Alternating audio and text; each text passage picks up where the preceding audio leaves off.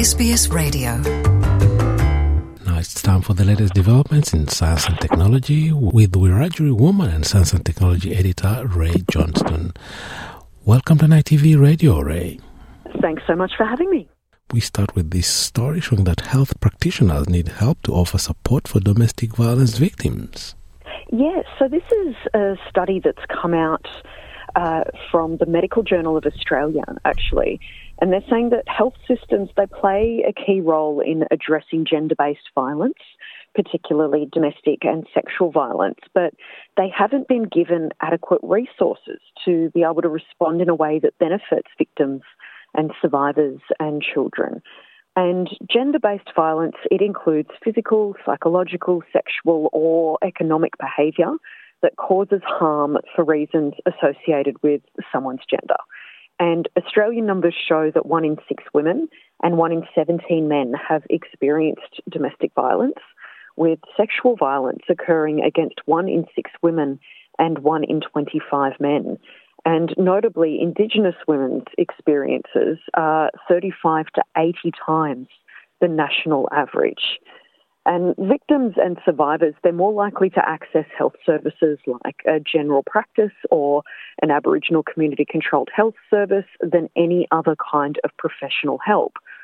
So health practitioners, they're in a really good place to be able to identify domestic and sexual violence and provide a first-line response, and then be able to refer people on to support services. So it is essential for practitioners to have skills to ask and respond to domestic and sexual violence, given that victims and survivors who receive positive reactions are more likely to accept help. But there are personal barriers for health practitioners bringing up gender-based violence with their patients, including feeling like they can't interfere because domestic and sexual violence can be seen as a private issue, and that they don't have control over outcomes for victims and survivors, so they won't take responsibility because it's someone else's role. So there are barriers also for patients to be able to reach out to GPs, including fears about consequences of disclosing, like children being removed, or judgmental responses, confidentiality being broken, shame, or even unawareness that what they're experiencing is abuse. So the researchers for this report are saying that system support through committed leadership and specific policies and protocols, having clinical champions, specific infrastructure set up and quality improvement activities is essential to improve this situation. One that will be really very close to you, propelling women into STEM with the applications open for Elevate scholarships. That's right. The Academy of Technological Sciences and Engineering has opened applications for their Boosting Women in STEM program. They call it Elevate, and the program is funded by the Australian government. And what it does is it awards up to 500 undergraduate and postgraduate scholarships to women in science, technology, engineering and maths over the next 6 years.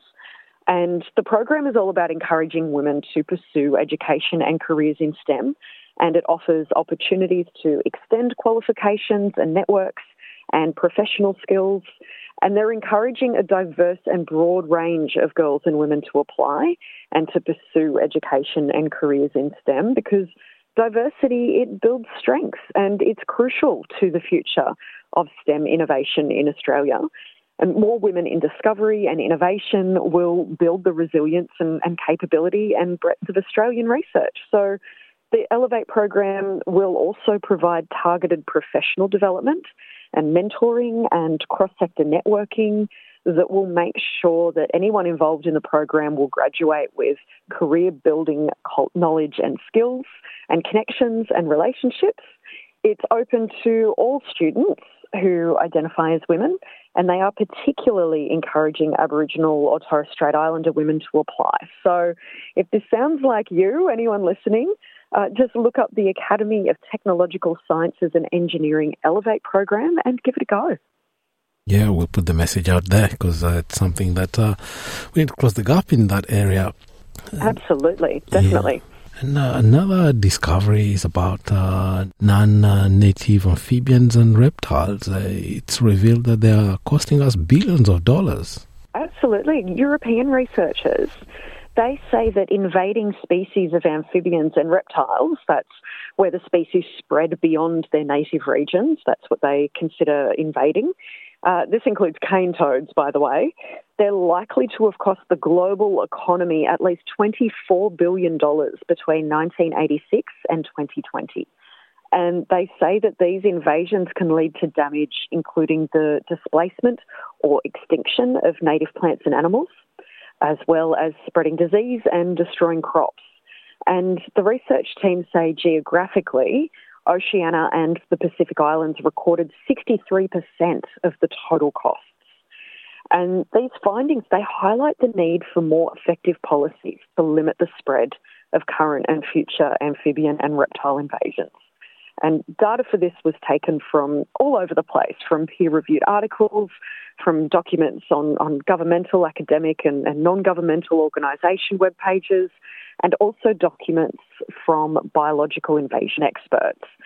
And they're saying that the economic costs of amphibian and reptile invasions could be reduced by investing in measures to limit global transport of invasive species, to stop them from travelling overseas, and to also work out ways to enable early detection of invasions, to understand when they have been put in an environment that they shouldn't be. And this should reduce the need for long-term management of species invasions and the scale of the damage incurred as well. If they can get in there early, then we're not looking at undoing so much damage like we are with cane toads, for example. As those warnings at the borders, beware over what you bring in the country. It could actually cost us a lot of money. And now, a study of food served in a youth detention centre in South Australia gives insight into the role diet and menu choices play in improving or reducing their incarceration experience. Yeah, so this is a Flinders University study, and they looked at detainees aged between 10 and 19 years of age.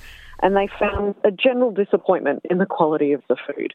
And this is actually the first time that we've considered the extent of the lived food-related experiences of incarcerated children match the principles in the UN Convention on the Rights of the Child and the Charter of Rights for Children and Young People detained in training centres.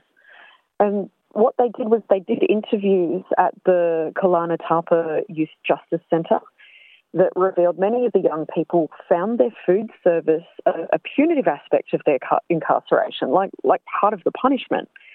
And the food that was available included mainly high-carb and sweet snacks, like chocolate, biscuits, chips. And the main meals, they say, were not palatable and really lacking in fresh fruit and vegetables. So this study says that there needs to be a review of the food offerings in detention by a qualified dietitian and to get the kids involved in it as well. Get them involved in improving the quality and quantity and variety of the meals and snacks in the tuck shop. And then this can then branch into learning how to plan and budget and shop and cook and share a healthy meal, providing independent living skills and also maintaining connections to culture where appropriate as well. So along with the health benefits, food and food-related activities, they can be used to enhance cultural awareness and belonging and peer and social development, literacy, numeracy, problem-solving, sensory development, and even coordination as well. So there's a lot of benefits here. The least of which is this additional effort would, at a very basic but very important level, ensure the rights of particularly vulnerable children and young people are met and their development and well-being are supported while they go through this really difficult time. Well, Ray, thank you very much for taking the time to bring to us developments in science and technology this week. Thank you so much for having me. Want to hear more stories like this? Listen on Apple Podcasts, Google Podcasts, Spotify, or wherever you get your podcasts from.